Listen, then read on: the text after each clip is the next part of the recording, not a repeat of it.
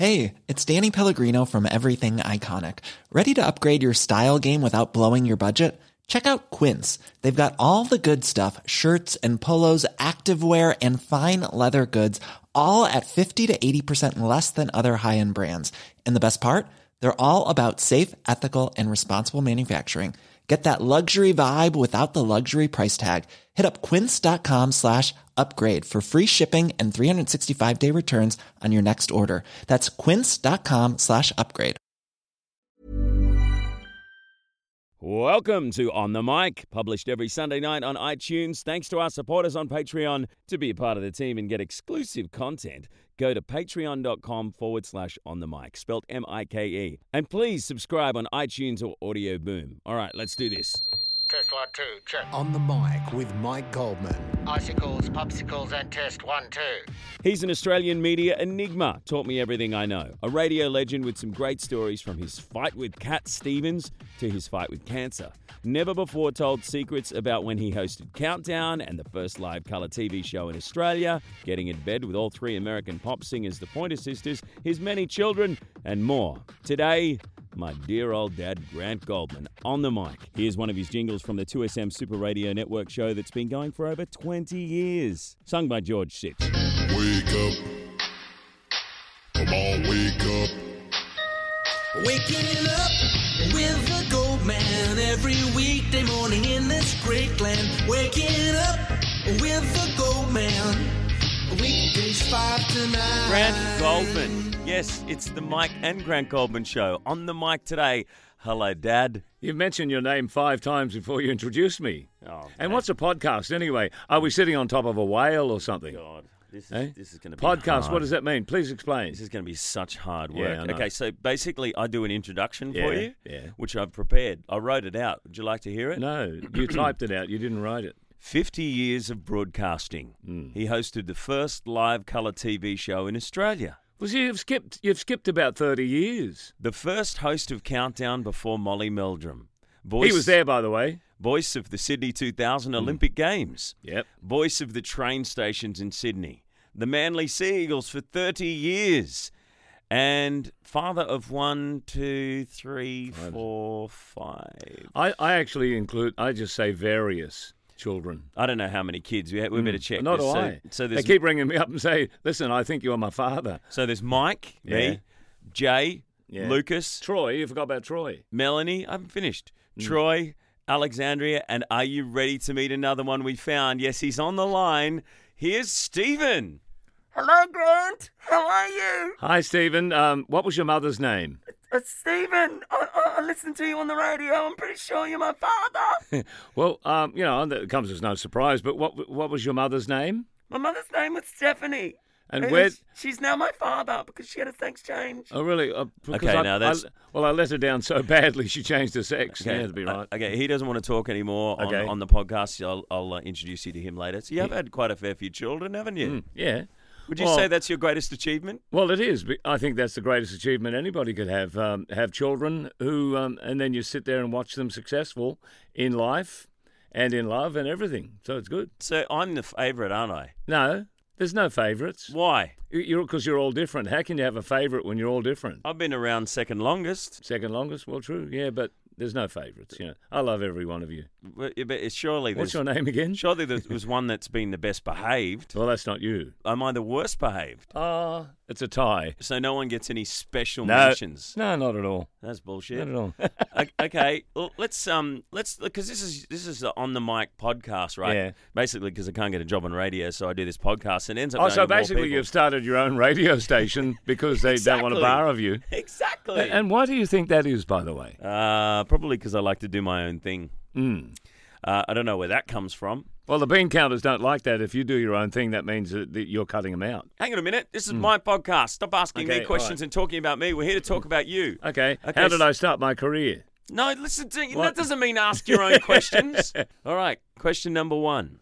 Question number 1. It's got it numerically listed. Can you stop critiquing everything I say? Yeah. You know what? This podcast is over. Let's do the first podcast walkout. I've had enough of No, you. I'm not allowed to ask any questions. Looks like I'm riding you into the ground again. I'm not allowed to be the center of Yeah. attention. I just have to, Ready. if not for you, let me do it for me.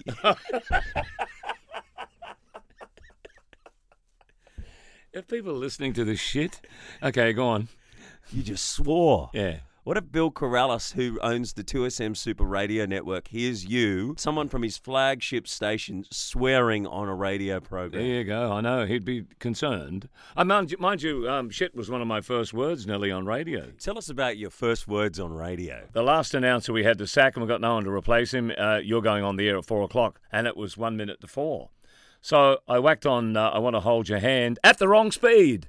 And in my panic, I opened the microphone and said, shit. My first words on radio.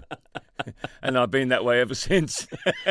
For 51, 52 years. How about that? Same thing happened to me when I was working at 2SM. Remember I got put on Midnight to Dawn? Yeah, my favourite from you was you introduced Clarence Clearwater Revival. Creedence Clearwater No, Revival. you said Clarence. Well, Jay, my brother, one of your other sons you might remember. Yeah. He's the ball Jay, one. how's he going? Yeah, he's good. You haven't spoken to him for a while? His head's a bit high for his hair. When he was on radio, he introduced Jimmy Buffett as Jimmy Buffet. Jimmy Buffet.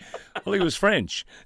So when you were on radio all those years ago and you said shit, your first words, did you think you weren't going to do radio anymore? Did you think Absolutely. Did you think you'd be doing it 50 years later? Do you know what? There was only one person that heard it, and that was my mother. She was in sheer panic. And she rang the station manager to see if I was all right. So she put me in invariably. Mind you, she got me the job. Speaking of mothers listening to you on the radio and the only person listening, when they started digital radio here at 2SM. You were on in Gorilla. Sydney, I was on Gorilla, and no one was listening to digital radio. DAB stood for Dead and Buried because no one cared about it. No one listened to the show. No one was promoting it or anything like that. And I was so annoyed. And I said, is anyone fucking listening out there? This is bullshit. If anyone's listening, call up. I'll give you $1,000. No one called. No one called. I said, this is the biggest load of crap. And then the line rang, and I thought, oh, no, I'm going to have to give someone some money out of my own pocket. Yeah. And I answered the phone. Michael, don't swear on radio. Your mother's listening. It was your mother.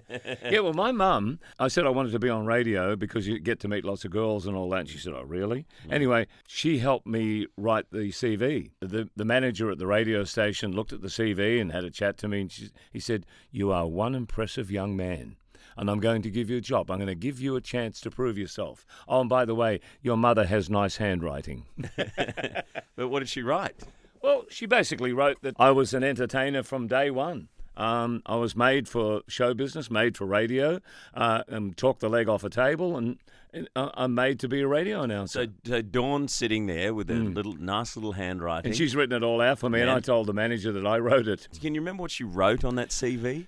She said, quite frankly, I need him out of the house, and I need him to get a job. And I was only young. I was only 14, 15, and I'd only completed year 9, and that was about it. It was really time to get into the workforce. I was a bit frail to be doing digging of the by the side of the road or raking leaves, which is what one teacher told me upon exit from the school. She really pushed me as an entertainer, and they thought, oh, we're going to buy this. We're going to give him a go. Who pushed you to be an entertainer more? Was it Jack, your dad, my grandfather, or Dawn, your mum? Dad said, you want to work in radio with those poofs. That was Dad's word. So Dad wasn't all that supportive of that. Oh, no. But Mum knew that in fact, the English teacher, I remember her name, Miss Sievert, she said to Mum that I was ideally suited to broadcasting. Miss Sievert said you were ideally suited to Yes, broadcasting. she did. Why? Because you wouldn't shut up. Yeah. Amazing. So what were you good at before radio? Tennis and rugby league, and that was about it.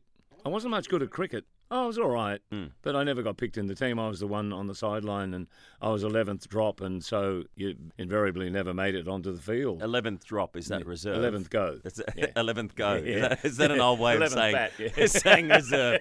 I was 11th drop. I've never heard that before. That's ridiculous. Geez, you haven't been around at all, you know. So that was in the old days of Tamworth when you were living in High Street? Yeah, Or was High it- Street, West Tamworth, all those years ago. Yeah. Were you always in High Street, West Tamworth, or was there something No, we before lived in 44 Robert Street, South Tamworth. Wow, before that. You remember that? Yeah, and I went to the Catholic school across the road where the nuns belted me on the hand because I couldn't play the piano properly. 2 sisters and a brother. Yeah. Graham, Margaret, and Heather. Yeah. Who'd you get along best with? Who was the dobber? Oh, definitely Graham when he got older. He still is. No, no one was a dobber. We stuck together as a bunch of kids. You know, it was us against the world, and Mum and Dad. And what did you all do for fun? It was those days when the street used to get together. The mayor of Tamworth, I remember his name, Stan Cole. He was a terrific bloke. He taught me work ethic. Actually, he said, "Come and mow the lawn. Come and clean up the lawns." He had sons the same age as me who never lifted a finger, and he said, "Look at them." He said, "You're learning a work ethic." And that's the first time I ever heard that. I was willing to work for the money, yet his own kids weren't.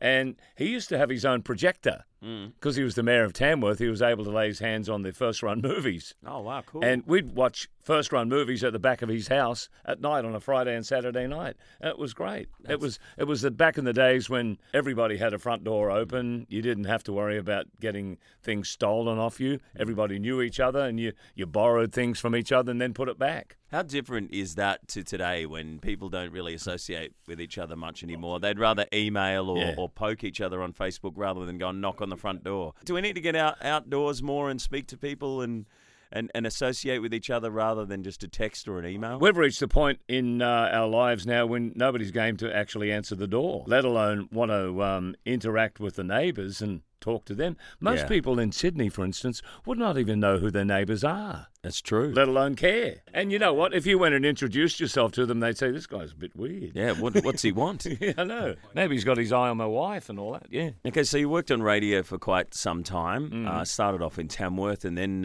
you got moved around a little bit. Yeah, I went to jobs. Wagga Wagga. What was that like? I hated it, actually. Why? Well, I lived with a German couple that Mum organised, and they were so strict, and I had to be home at 6 o'clock, and dinner was ready at 6 o'clock, and if you weren't here, you're not going to get any, you know. And I wasn't allowed to bring girls home and all that. Mind you, I was only 15, 16. They were so strict, I hated it. And to make it worse, I hated the station manager as well, who gave me a terrible time. Oh, really? Because I was so young, he expected me to be John Laws overnight, and that was never going to happen. Okay, so what did you do to I prove left. yourself or get the hell? You got fired or you left? Bit of both. Okay, asked to leave. Yeah, no. He said, "Maybe you should leave." And I said, "Maybe I should." And where did you go then? The What airport. Did you do? You went back home to Mum I and went Dad? to the airport. I went and got myself another job. How did you do that? 4NA in Nambour. So did you just ring 4NA and say, "I need a job"? You got any jobs going? They said, "Yes, as a matter of fact, we just lost somebody. What time can you get here?" So you flew to 4NA Nambour. Yeah. You're on the radio there for a while and just started sending out the demos? That was one of the most exciting times of my life because... Why? Well, I was in a band there, the Generation of Love. Oh, no. As well as being on the radio. And I was young. There was girls everywhere. I was a surf lifesaver at Alexandra Headlands. And I had the time of my life. It was fantastic. The day I arrived on the train from Brisbane, because I got the plane to Brisbane and then I got the train up to Nambour, it was about 6 o'clock at night when I arrived at the station. And this big, tall, lanky bastard answered the door and said, "Oh, come on in, you're on the air." I said, "What?" Does the manager know? And he said, "I am the manager." We couldn't get anybody else. I've been doing it. So you just got to introduce, I think it was Dad and Dave, yeah. And this is where he had the secret laugh. Dad and Dave episodes were a giant acetate, bigger than the old 78, okay? Now, I put it on the edge of the acetate. Said, "Now, ladies and gentlemen, on 4NA in Nambour, it's time for Dad and Dave." Pretty proud of myself. Then it started. No, it didn't. It went off. I tried it 4 or 5 times, and I could see them all out there laughing their tits off, saying, got him." It started from the inside out. Oh, no. It was one of those rare acetates that started from the inside That's so out. weird. And the other time he got me, do you know I've never sat for a driver's license? No. Yeah. Because one morning, it was Friday, and he said, "Sunday, by the way, you're taking the caravan to Alexandra Headlands." I said, "I haven't got a license." He said, "I'll fix that." So he rang up the local police. The policeman came down, said, "What's your name, address, age, blah, blah. Here's your license." He didn't even have to prove you could drive. No. Anyway, so That's I crazy. drove off with the caravan. It was one of those collapsible caravans. Yeah. Like a studio. Uh-huh. Went down to Alexandra Headlands, parked it there, connected the electricity where they told me, the OB line. I'm talking to the person back at the studio, ready to go. Wow. The Bee Gees. Anyway, there was a lot of people gathering in the Surf Lifesaving Club, as was the manager of the station. And he was smiling at me, and I thought, what's he doing now? So they've crossed me. It's a Super Sound show on 4NA live from the beach at Alexandra Headlands. Yeah. And here we go with the Bee Gees. Same thing. Oh. I go, what have I done here now? You did it All right, wrong. we'll try it again. Here's the Bee Gees. And went off. You see, I had the caravan facing downwards. Oh, no, it was on an angle. And they told me that they forget to tell me on purpose that I had to put stabilizers and fix the stabilizers up so that the caravan was even. Oh, no. So And- any record I put on just slipped off at the end. It wasn't That holding was on. fun. Tell us about the Love Generation, or what was the name No, of your the band? Generation of Love. The Nehru jackets. Do you know what a Nehru jacket is? What's a Nehru jacket? Nehru jacket, the Indian jacket, you know? Well, I had it. Isn't that an Australian island where we send detainees? No, that's Nauru. Oh. This is a Nehru Indian jacket, right? Okay. And it was down past my backside, and I had a gold medallion. No. And I had the flared coloured pants Oh, dear. and high heels and hair everywhere. And what songs? We sang songs like Itchy Park and Happy Together. Really? Imagine me and you. Oh. I think about you day and night. You know that song? And so you had a few groupies, a few fans in Nambour. A few. They must have been A few. They must have been hot in Nambour. Well, they were. Because there were beach girls there. Is that when you decided to be Groover Grant? Or That was decided for me when I was at 4IP, home of the good guys. 4IP was Ipswich, and then we moved to Wharf Street in the city in Brisbane, Oh, okay. and that's where it was for quite some time. Okay, so what was it like being Groover Grant at 4IP, and who named you that? And I didn't name myself that. People have said that. The manager, Alan Brandt, came back from Sydney one day, and he said, 2SM, our counterpart, the home of the good guys in Sydney, they have a guy called Groover Wayne. So from now on, I want you to be called Groover Grant. wasn't And he even said, original. No. And he said, it sounds better than Groover Wayne. Groover Grant has got the two G's. Perfect. So I became Groover Grant. Jesus. Oh no, yeah, we've actually seen a few of the photos from back then, where you get your long hair and your Back in the mustache. days when DJs, we used to get mobbed. Yeah, The what, DJs, tell us about that. you go and do a DJ job somewhere here now and, make an appearance, and they go, oh, that's Grant Goldman. Guy Oh, that's- playing the background music, yeah. But in those days, we used to get mobbed, and we'd be introducing someone like Normie Rowe on stage or the Easy Beats and what have you, but we'd get mobbed along with them. What do you mean by mobbed? Like, explain to come me. up and- I've never been mobbed. Little girls running up and holding onto you nice and tight and kissing you and screaming and carrying on because they felt I was part of their growing up. They're sort of like the Beatlemania all over again in the late 60s. So you're a part of their growing up in what way? That you're playing their hits on the radio? Yeah. Because they didn't really have anything as entertaining like we'd have now, like the internet and television and That's right. all that Well, kind of thing. television was either aimed at young kids or adults. There was no in between. There was no in between, Right. which is why then along came a TV show called Jukebox Jury, which I compared. Oh, okay. That was before Countdown. Yeah. Way before Countdown. Oh, so Jukebox Jury, what was that show? We had people like, say, Graham Webb. We had, I remember Bob Rogers was on at one time. These are all Couple radio of pop stars. and a couple of pop stars as well. And we'd play a song that was newly released, and they'd say hit or miss, in other words, or we'd say, okay, guilty or not guilty. In other words, will it be a hit or will it won't? you Okay, see? so you were the hit deciders. No, I was the compere of it all. I let them decide. you Oh, see. okay, That was so- good. That was good experience. Explain how that show went. You'd come onto the show and you'd go, hey, Hey, welcome to Jukebox Jury, where we play the hits, and you decide whether it's going to be a hit or not. I'm Groover Grant, and here's our guest, Yeah. and here's our first song. What do you think, guys? Yeah, that's it. Oh, that's funny. I know. So you had the power of making bands superstars in your hands, but it was just Brisbane. Yeah, it was only Brisbane. So you did a few TV shows in Brisbane. What channel was that? That was Channel 7, and I did a show where I was in my pyjamas, and that's since been stolen. So many times you get people say, oh, we're comparing the cartoons, put him in pyjamas. That makes more sense.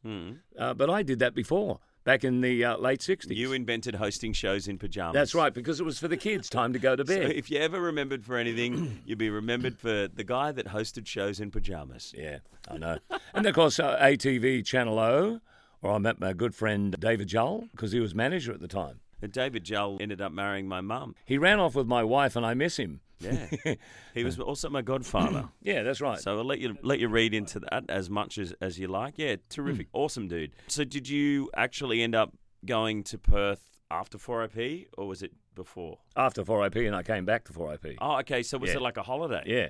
The other show was like Young Talent Time too, by the way, on Channel O. Oh, yeah, It's yeah. now 10, but it was called Channel O then. It was called It's a Small World. So it was basically like I was the Johnny Young of Brisbane, if you like. Yeah. Really? Close your eyes and I'll kiss you. Tomorrow I'll miss you. No, I sang Candyman. What's that song? The Candyman can. Oh, dear. You know that one? Sammy Davis Jr. Oh, right. That was okay. basically my song. Nice. And so you went over to, while you're working at 4AP, you went over to Western Australia Yeah. to compare the Miss Australian Beach Girl Quest or Miss West Coast. I did that, but I was already there. I went to 6KY in Perth, and I was there for 6 months. And during that time, I met Delvine Delaney. Delvine Delaney. I met Delvine Delaney, who came over from Brisbane, and she was there for the Miss Australian Beach Girl Quest. Yeah. And I was lying on a bed with her and having chat and all that, and next thing your mother walks in. On a bed having a chat with Delvine Delaney. Delvine Delaney introduced me to the beautiful Erica. Why were you in bed with her? I wasn't in bed with her, just lying on bed. We're mates. So what, you're hanging out at her house? Or No, it was at the hotel. At the hotel? Where all the girls were staying. Oh, okay. Like, hey, all right, cool. Yeah. And she introduced me to Erica. I thought, ooh. Erica's my mum, by the way. Yeah. Hi, Mum. Yeah. And I you had was a date. I was overwhelmed with Erica to the point where I had to be with her, no matter what. Wow. So I stalked her for quite some years. No, for quite some months. Lived in the same building as Yeah, each other. That's right. So Yeah. it's pretty easy to stalk someone when they live downstairs or upstairs. Well, I deliberately got the unit upstairs from her so I could. Oh, no. You are a stalker. But she loved me enough to marry me, and we stayed together for 10, 11 years and had a great time. Had two Fantastic. kids, Two kids. Jay Two good kids, Jay and you. and Michael. Yeah. And well done on that. Congratulations. They're awesome kids. And in fact, it was her urging because she knew the management of 6PR and knew Gary Meadows and a few people that worked there, and they were the Good Guy station as well. So I've actually worked at 3 Good Guy stations. They're part of the network. Yeah. Okay, so Groover Grant, you've... But I've dropped Groover Grant by then. I you just dropped it. became Grant Goldman. and was that a hard decision to make? It was. Well, I had to say goodbye to Groover Grant. I felt like I was saying goodbye to my youth. Yeah. It was really sad because I'm thinking, wait a minute, I like Groover Grant. People used to yell out, "Hey, Groover!" So you've left 4IP. Let's fast forward things a little bit. You went to host the first breakfast radio show on the first FM station in Sydney. That was Today FM, yes. Yeah. One of the first. They were there before me. I was at 2WS at the time. I've fast-forwarded through a lot of your radio career, obviously, from 4IP, because you worked at a lot of other radio stations. But we could be here forever. It was 50 years long. We've waffled on about radio forever. So let's move on to the TV. Countdown! Countdown! The first colour TV show in Australian TV history. It was a pretty exciting time. For many years, it was never reported anywhere that I was the first compere of Countdown. So I thought, it didn't get to me. And I thought, let's tell the truth about who was the first, because it was a bit of history in the making. It was actually the first colour transmission around Australia. I thought, well, I'm going to make a few phone calls. The ABC have a plaque in ABC, I think it's Q somewhere in Victoria, in Melbourne, where it's stated that I was the first and the first colour transmission. And I got a few people on site, and they checked, and they said, yeah, you were. And so publications now do mention me. It was great. And to the point where they made the movie about Molly, they actually mentioned me and had an old guy playing me. That actually happened partly because of me, because I was hanging out with John Malloy, one of the writers, Mick Malloy's brother, and he told me, this is like about 10 years ago, that he was putting together this little mini-series, or might have even been a movie, and I said, my dad hosted the first episode in colour, and he goes, no, it wasn't, it was Molly, or it was John Farnham. People used to argue with me. Yeah. Say, no, you weren't. They did. Yeah. And so he did some checking up, and he forgot that I told him. Yeah. And years later, they actually brought out the Molly TV series on Channel 7, and they had an actor playing you when they could have used me because I'm an actor. And I rang up John Malloy and said, mate, what are you doing? And he goes, oh, mate, I completely forgot that it was your dad. Sorry, I should have used you. I'm kicking myself. And I said, well, there's this new series called Hogs that's coming up. Yeah. And you've got the same director doing that. Make sure you get me an audition. That's why I got a little part on Hogs. So That's thank right. you. So that's how it happened. Yeah. So that was pretty exciting for you to be able to host the first colour TV show in Australian TV history. It was. Talk us through that. What was it like? Who was on the show? And Molly Meldrum was directing or something? Molly Meldrum was director. Yeah, he didn't actually go on the first show at all, but he was directing, and he was one of the people that hired me along with Michael Weeks and Michael Shrimpton and Paul Weeks, I can't remember. Yeah, they hired me, and Molly Meldrum backed it as well. He said, that's the ideal one. Anyway, we went on, and because no people had any idea about colour television, I had a striped shirt on. So for the whole broadcast, it looked like I was moving. Oh, But, okay. that was their first technical A glitch. You're a technical in glitch. colour television, yeah. Who was on the show? John English, and he still remembers to this day. Not anymore because he's passed away, unfortunately. He remembers being on it with me, as does Sherbet. Sherbet were on it. I actually presented them a gold record. Dale Braithwaite was lead Dale singer. Braithwaite was on there. Sherbet. Skyhooks were on there. Do you remember Skyhooks? Yeah, Shirley They were on there. Strawn. John Farnham. John Farnham was the first song, which is why a lot of people thought he was the first compere. Yeah, okay. He was actually the first song. But he said something at the start of his song. Goes, "G'day, I'm Johnny Farnham." No, he And then- didn't. He didn't. He No, just he sang. didn't. Sang the song. Okay. Yeah. Wow. All those years ago must have been fun. So tell us about the after party. The after party, well, Was there one? oh yes. Oh, come on, man. There was This an is a after party. podcast, okay? You can say whatever the fuck you want here. Why? It does not matter. It's not broadcast. We're not held by any laws or regulations. I want to know what went on behind the scenes at the Countdown after party with all those bands. It was actually at a pub down the road first from the ABC at Kew, and it started off, well, we're partying on, and after we all watched the show on replay, I had to hire a colour TV to watch it, and I watched it with Bill Gates. Bill Gates. Who's he? No, not Bill Gates, the computer Microsoft man. guy. Bill Gates was a radio announcer. He was the boss of 3UZ in Melbourne, where I worked. So he came and watched it with me. Then we went to the hotel and kicked on, and I was on 3UZ breakfast at the time, and I made it to the breakfast program at 5 o'clock by about 1 minute. So you went out all night And your father was sozzled. after Countdown, and you were drunk, and you hosted the breakfast show on 3UZ. I also had no shirt. No shirt on. There was a reason for that, and I've never told What? anyone. It's because I threw up on myself. and I thought surely somebody would leave a shirt at 3UZ. Couldn't find a shirt anywhere. So I did the breakfast program on 3UZ Melbourne shirtless, With vomit on yourself. which is a bit awful those days because we had a manager who was dressed up so well, Lewis Bennett. He wore a bow tie. Well, what were you drinking the night before? Vodka Beer? and orange. Was that your No. drink of choice back No, then? it wasn't, but I didn't like that's why I hate vodka now. Is that why you don't drink? I've hated vodka all my life since then. So the reason why you hate vodka is because of the Countdown after party. That's right. Where you went out all night Yeah. and you showed up Yeah. shirtless with vomit on yourself to host Yeah. the breakfast show. And it's not as if there was a lot. the dad I know. It's not as if there was a lot of beautiful women there. There were some, but most of them who worked on the show, there was a lot of gay people. I know that. So I had a very big introduction to gay people. And they like drinking songs and they like drinking competitions. That's awesome. Okay, so from 3UZ, you went and we mentioned Today FM, and then you went to 2GB. 2GB. Yeah, they changed the format from talkback radio to a thing called Mellow Rock, which is the greatest load of Scheisenhausen that I've ever been involved with. They thought they could get rid of talkback radio and immediately get the audience across to listen to younger popular music. Didn't work. Nah. And they got caught out. I got saved by an old technician, believe it or not, who was a PMG linesman with my father in Barraba. Yeah. And he said to me, I don't like you too much, but I wanted to tell you this on behalf of your father because I liked him. You blokes are all getting sacked within a week. I thought, oh, geez, that sounds ominous. So he gave you the heads up. So I got a job at 5ED in Adelaide. And he was quite right because the day after I left, they all got sacked. Most of them had to go and work in Townsville because, and I'll say this, there was a misdirection from the people who wanted to start this new format to the management of 2GB. They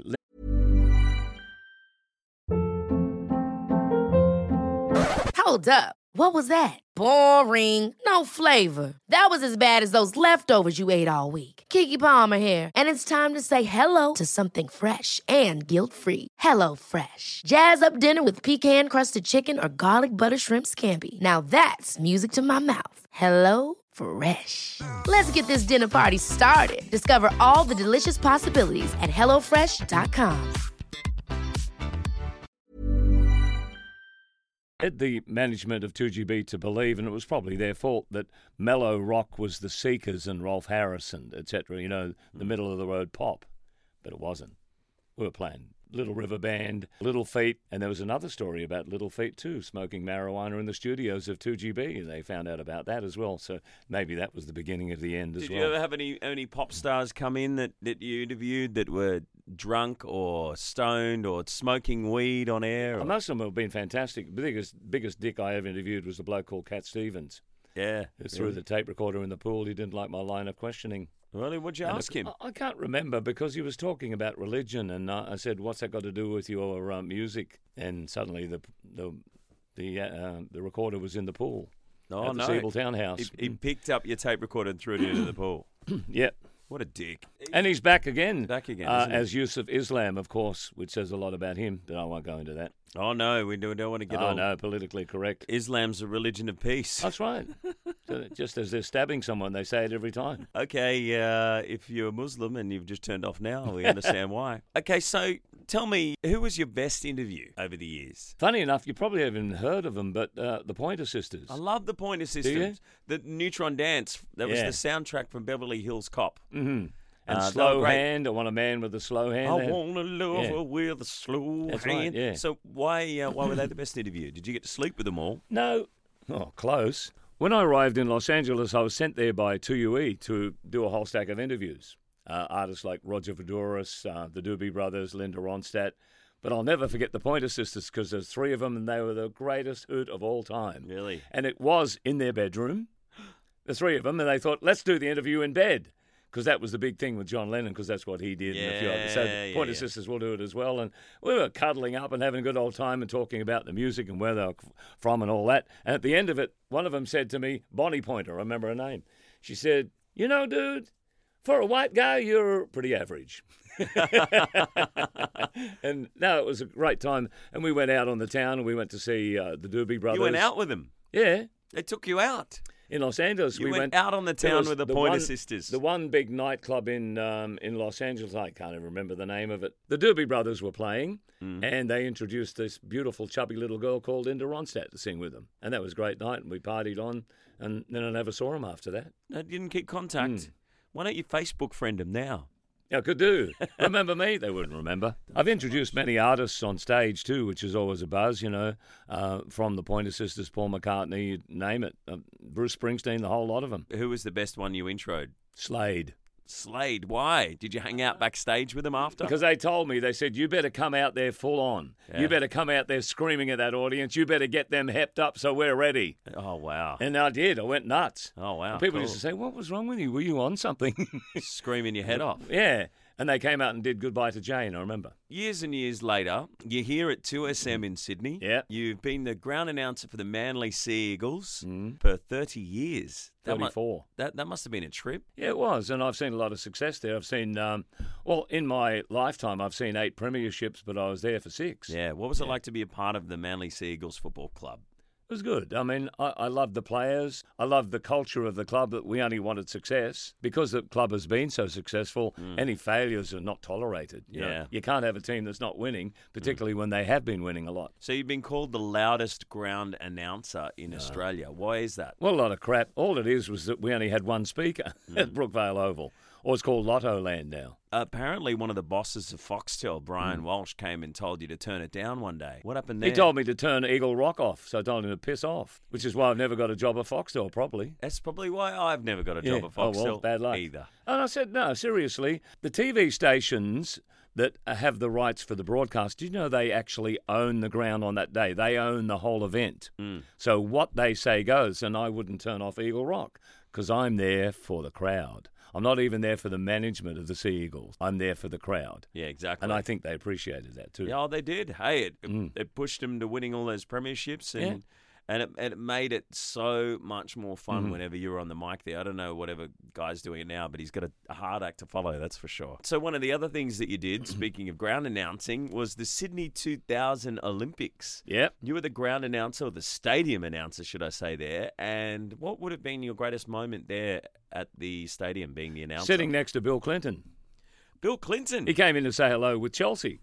And he sat there for a while, and he came there every other day, which is why I never took my wife there, because Bill Clinton was there.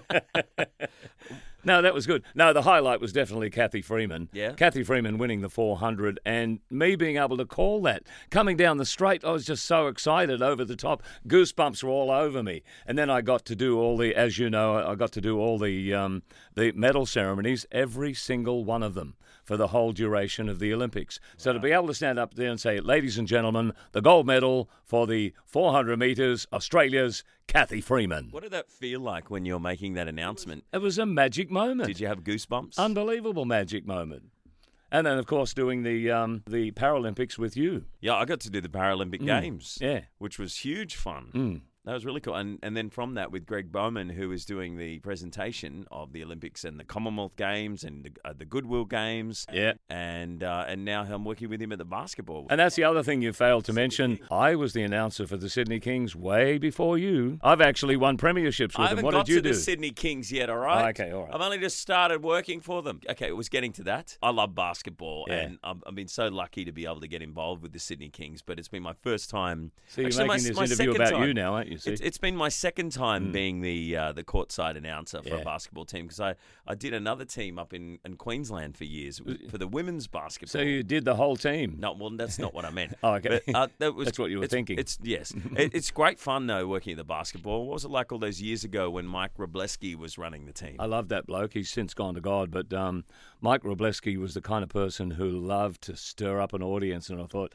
geez, I'm your man then, because that's what I like doing. Yeah. There are a lot of people in sport that would rather you didn't. There's one particular bloke at the Manly Sea Eagles, I won't mention him, but he reckons I should have said not much at all, just the score. Who's that dickhead? No, don't worry.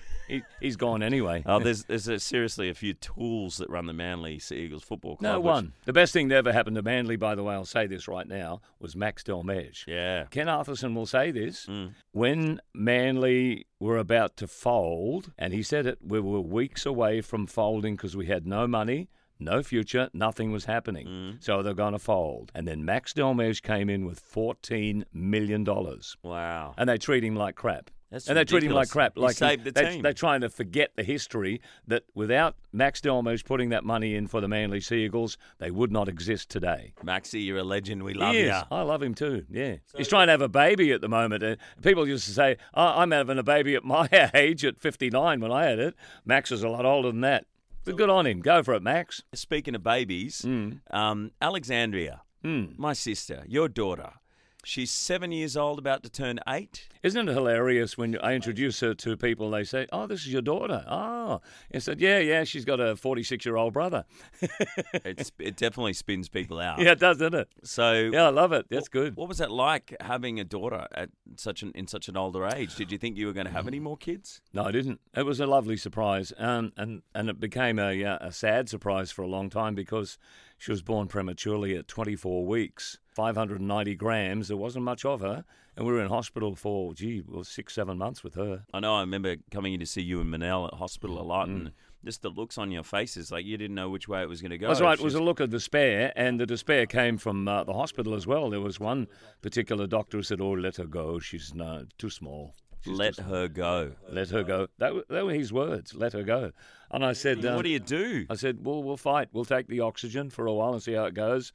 She's turned out to be the most perfect little girl you could ever imagine. But it was a long way to get there. Like, what did she go through to become the perfect little girl? She had a lot of operations, didn't she? Well, there was one operation where she had a burst bowel, so she had to get that fixed, and that was life or death. But that was a very successful operation. And from there, she had a stent put near her heart, which is still there to this day. You wouldn't know it. And she also had an operation where she would have gone blind if she didn't have this operation. The bloodstream to the ends of the pupils had to be furrowed out with laser zaps, and she had 2,000 laser zaps in each eye. Could you imagine this? A little girl, not much bigger than a tub of butter, and they're operating on her like that. And it took her eyes. Took 3 hours for this unbelievable surgeon. That's incredible technology, isn't it? Isn't that the same thing that Stevie Wonder had that set him blind? But Yep, they didn't Stevie have the Wonder. technology? And what's interesting about Stevie Wonder too is that he's been told in recent years, look, we can put this operation on you that happened to my daughter. And he said, it's too late, I don't want it.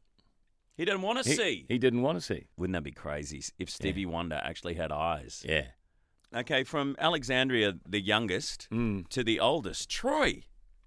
You only found out that you have a son in Perth about 10 years ago. 10 years ago. Yeah. I tracked him down, found him in... No, he tracked me down first. No, yeah, but I was the first one to go and find him in Perth. You did, and yeah. meet him. Yeah. And then introduce him to you. Yeah. He's a terrific bloke too. He's a bikie. Oh, we're great friends. I went to see him last weekend. What was it like meeting a son for the first time? I've got to who say, was 40? I was very nervous because I was wondering, is it in his mind that perhaps I abandoned him? Or is it in his mind that, this is the dickhead that actually left me behind and didn't want me? But it didn't turn out to be that way. He's had a pretty good life. And he had a great family around him. He was he's been successful in business. I mean, the girl that I was with, she was a great girl, but we weren't meant to be together, so we decided to adopt the baby out. And that's what happened with Troy. And as I said, he's had a great life, successful businessman. And he had a better upbringing than me. Stable parents that were always there. Well, that's true. And I got to say, the times I've spent with him has been fantastic. He's a great person. He's awesome. Moving right along in your career and your life, you've been very successful. You've had so much fun. Beautiful daughters and sons, so many great achievements, 50 years in radio, and then all of a sudden you get punched in the face with some cancer. Yeah, how about that? And I've led a pretty sedentary life too. As you know, I'm non-smoker, never touched drugs in my life, not even a marijuana cigarette, even though you get offered it in this business quite a lot. Non-drinker, and I certainly do drink, but not to the extent that most people do. And then I'll go and get cancer. How unfair is that? Very unfair. And so you got bowel cancer. Yeah. And what was that like being told? Did you? Because I know you like to not sweat the small stuff and don't worry about things. But that's the big stuff. But it is big stuff, and you like to, even when it is a big thing, you like to put it behind you and try and just deal with it and move on. Yeah. Could you do that? The interesting thing with cancer, I remain positive. I said, I'm still here. And I had high hopes that things would be okay, and they have been for quite some time, because this was 2011. Yeah, 2011. To be told you have bowel cancer, it hits you like a brick wall. You run into a brick wall, saying, "Oh God, where am I going to now?" But then you start saying, "I remember the doctor saying, don't worry, we'll get the operation. We do this every day." Those were the words I liked. Yeah. We do this every day. You focus on the positive. Yeah. And the positive was that they'd get it out, which they did. Unfortunately, a year later, I got secondaries on the liver, which they cut out. It metastasized got that nice to the early. liver. Yeah. You like saying that word. Anyway, and then I got the secondaries on the lung, which they cut off. And then I was cancer-free for, 3 years or so. And all of a sudden, because I got regularly tested, which you should always do if you get cancer, and it showed up in the chest cavity, and then we found that it had gone into the lung. Well, that's terminal stuff. Into the lung, or into was it the lung. on the outside? No, into the lung. Oh, so once you're inside the lung, it's very hard to defeat it. Yeah. You'd be very lucky if it cleared up. Didn't you tell me one day you think you coughed it up? I did. You coughed it out. Parts of it, yes. Wow. Because it was growing up into the top of my lung, and I thought that something was bothering me. I coughed it up twice. And so when you coughed it out, the size of a large marble. Did you get the what you coughed up checked? Did you get it analysed? Now here's the funny part. This is my life all over. I've puked it out on the back veranda, and I thought I better go and get that. So I went inside and got a cup. Came back and I saw a magpie. No, it wasn't a magpie. It was a crow. No, the white thing. What is it? It's a cockatoo. A cockatoo. Cockatoo came down. A cockatoo came, swooped down and grabbed my cancer and flew off with it.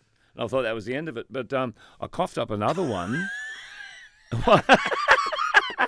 You know what? If you think about it, that's the circle of life, isn't it? It's a circle of life. And that's how cockatoo's got cancer. Yeah. I coughed up another one, believe it or not, and I took it to the oncologist, and he said, "Oh, put that away. That's the cancer. Throw it away." He knew it was. Yeah, knew straight away. Yeah. You coughed out the cancer. Yeah. Wow. And I said, being ever hopeful, I got all of it, did I? He said, That's hilarious. "You're a funny boy.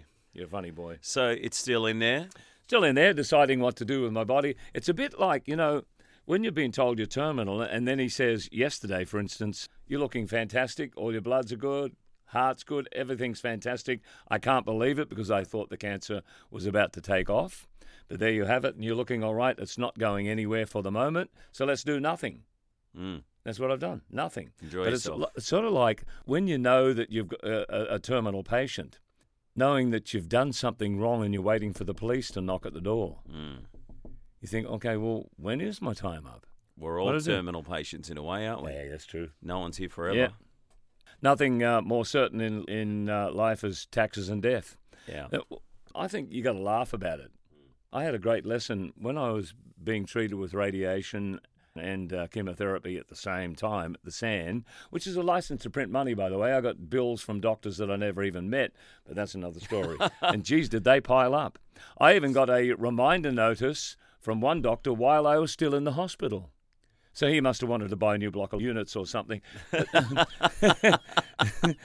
What a bastard. Yeah. I hate doctors. It's amazing. Can't stand them. But you know what? You can't go past modern medicine. As far as modern medicine's concerned, and you can combine it with a natural process, good water. I've been on this fat diet, which I think has changed a lot of things about me. The Warburg diet. The fat diet, Warburg diet, but it deletes sugar from your diet. And you stop taking sugar as well. Yeah, Stop eating sugar. That's the thing.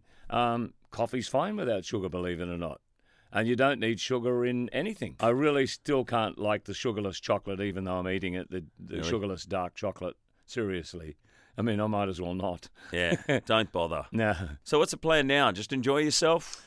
Well, laugh about it. And as I said, nobody likes my planning at the moment. Look, you got to plan for your funeral, and I want to do my own eulogy. Really? Put me up on the big screen because of my son Lucas. He works with a big screen. He can film me, do the eulogy now. And I can say, if it's placed right, the screen, I'm on screen, I would say, "Welcome to my funeral. Hope you have a lovely time today." That's me over there. And point to the casket and all that and talk about my life a bit and say hello to everybody and then a final goodbye. Why can't I do that? You can. Everyone should do it. Yeah, do your own eulogy. Have it on standby. Maybe it's like a website you can start up. DoYourOwnEulogy.com. Yeah, Grant Goldman was a good person because I said I was. Well, hopefully we're a long way off that. Yeah. Well, look, that's what I think the power of positive thinking is very important. I met 3 kids. They were 11, 13 and 14. All of them had brain cancer during the time at the SAN Hospital, or the SAN Bank, as I call it. And they've all since died. And I thought, well, wait a minute. Here I am, 67 years of age. I've had a hell of a life. I've achieved a lot. I've done all the things I wanted to do. Got married 3 times, had a bunch of kids, and at the time of my life, doing the job that I love all my career. So I've done all right. Those boys will never get married. They'll never drive a car. They'll never get to vote. They'll never travel overseas. Their life was finished way too early. So that was my message. And it's a pretty clear message. At least I had a great life and a long one.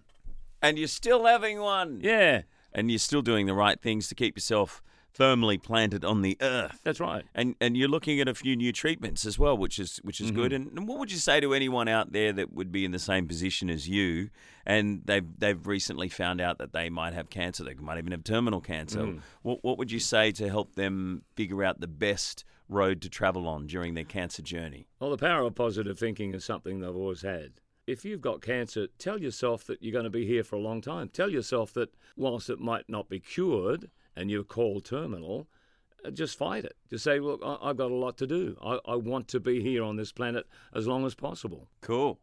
Cool. That's good advice. Yeah. In other words, just keep fighting on. A lot of people say, I better retire, I better sit in a corner and watch TV. I know blokes that have done that, and they've died pretty quickly. Yeah, I remember David Joel, someone we were talking about a lot earlier. He had lung cancer, but he used to smoke Winnie Reds, all the time. So what? But he still could afford it. He didn't really do anything. I think he was quite depressed when it took him quite quickly. I think a lot of people have advice for you out there. You must have a lot, especially having a Talkback radio show. You must have a lot of people ringing up, a lot of family, a lot of friends saying, you got to do this, you got to do that. How do you decipher what's right and what's wrong? The funniest one is the people that ring, because I broadcast to Byron Bay, the people that ring up and say, marijuana, that's your answer. It cures cancer. Yeah, but it's not marijuana. No, they're saying smoke marijuana. Just smoke it. Smoke marijuana. You'll be fine. The thing is, you won't know you're dying. You just go off in a haze of smoke. Goodbye, there goes Grant. Can't see him anymore. But what do you think is the best treatment? Positivity, which you said. Marijuana is probably, not a great idea, but there is a cannabis oil, which a lot of people swear by. Well, the cannabis oil is good for treatment of pain. It's unbelievable. And if I get to the point where there's going to be a lot of pain, well, I'll be taking the cannabis oil. Thank you very much. Legal or not, I don't care. I'll buy you the bong. Okay. No, that's where people get the wrong idea. It's I know. not a bong, it's oil. I know. You can't put oil in a bong, apparently. I won't give you the massage. I'll leave that to Manel. Right, yeah. And how's she handling it and the rest of the family? I got to say, not very well. And if you think about it, she's had a rough time since she met me. Yeah. I gave her a premature baby. Mm-hmm. And then all of a sudden, a year later, after everything started going okay, I had to tell her I got cancer. Yeah. Then I had a secondary. Then I had another secondary. And now, of course, terminal. Where does that leave her as a mother? What's she going to do with a young child? A lot of things would be going through your mind. And that's one thing I've noticed, that when someone gets cancer, it's the whole family that gets cancer. That includes you too. I mean, everybody in the family is concerned for their dad or their husband or brother. Your son's losing a dad. Yeah. Your wife's losing a husband. But I've got a few people to annoy yet, so I'm going to be here for a long time yet. Well, you look better than you did like 2 years ago. I agree. A year and a half ago. You look better now. Now, it wasn't just the oncologist that said that yesterday when I visited. It was all the nurses said, wow, I haven't seen you look this good. That's encouraging in itself. Yeah. So we're doing some fundraisers. I decided to start it probably about 6 months ago now, because a few of the therapies and treatments that we looked into were quite expensive. And they still are. Yeah, they still are. Yeah. And you've blown a lot of your cash, obviously, on Alexandria, everything you went through with her, and 5 years of chemo and radiation and everything. So that drains the finances. And by the way, people say, you're this famous radio announcer, you must be well paid. Surely, yeah, I am. But when you're not well, you can't do the peripheries, and that is the compere work. Working at Manly, no longer. I don't work at Sky Channel anymore because I can't keep up with it. So all that peripheral money that helps you have a good life has all of a sudden disappeared. Anyway, we decided to do this little fundraiser, and it's also a way to celebrate you and your life and what you're all about in helping yourself get cured is positivity and seeing how many people are happy about you being alive and love you and think you're an awesome dude, because you are an awesome guy, by the way. You know, you're so much fun. And it's something that I've always gotten out of you is your positivity and being able to soldier on with work or whatever I'm doing. Whenever I'm down, don't worry about it, move on. Or you'd even get angry with me if I got depressed or upset about something, which is great. But people to celebrate you and the way you are as a person, I think, is a great reason to have a fundraiser and a party. And all these country music artists are coming out of the woodwork and they're going to be performing, and we're auctioning off like guitars from Lee Kernaghan. Kevin Bloody Wilson. What, he sent something as well? Yeah. Oh, that's great. So on his guitar it says, fuck it. That's this Saturday night. That's going to be a hell of a lot of fun. Yeah. So looking forward to that. So there's still a lot of life left in the old ticket yet. One thing I will say, I'm very embarrassed by it, by the way. And I didn't like the idea at first, but I love the idea that so many people cared. You know, on the other side of the coin, I want to send a message to those people who, and I've spoken to other people who have cancer, and they say it happens on a regular basis. Some people tend to avoid you because they don't know what to say.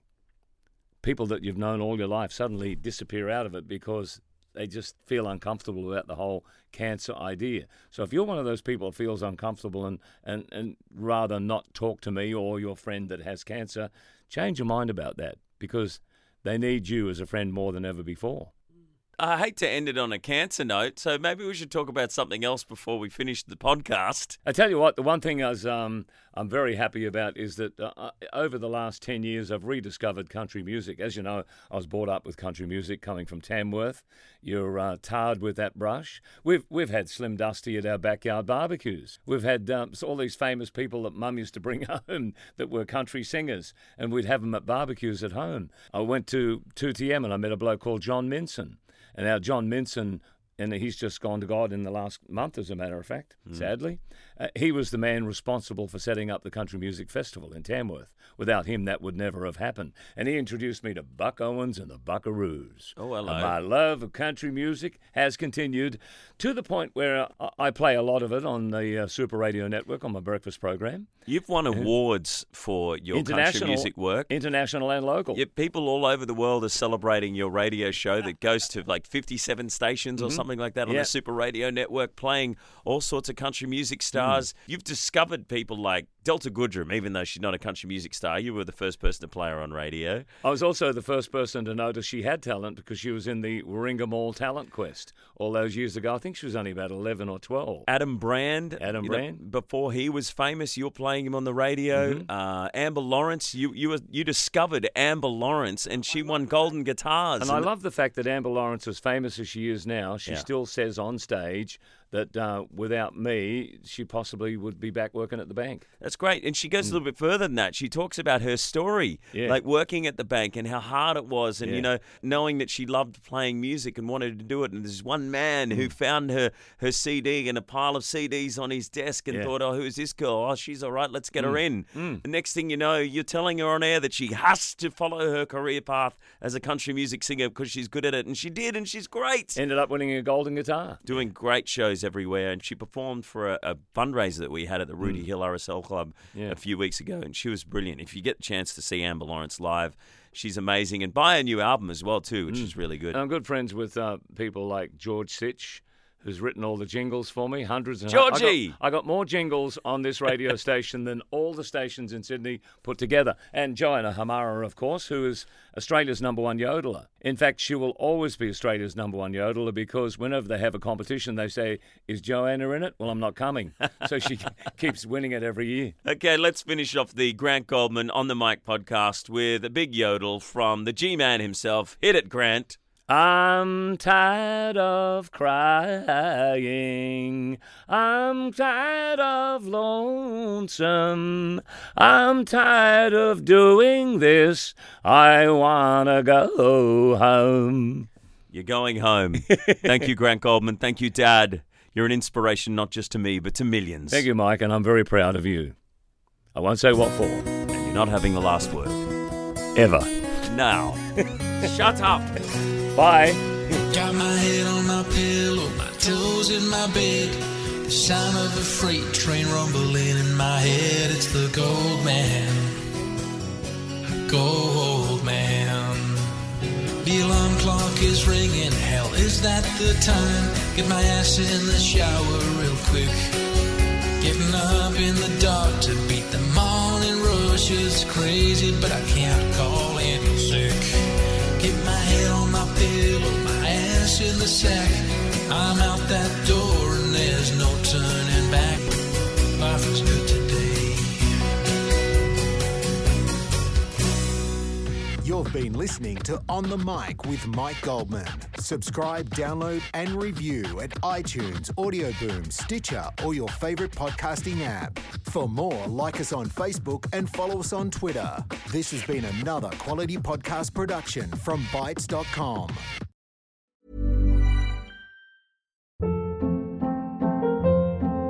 Hold up. What was that? Boring. No flavor. That was as bad as those leftovers you ate all week. Keke Palmer here, and it's time to say hello to something fresh and guilt-free. Hello Fresh. Jazz up dinner with pecan-crusted chicken or garlic butter shrimp scampi. Now that's music to my mouth. Hello Fresh. Let's get this dinner party started. Discover all the delicious possibilities at HelloFresh.com.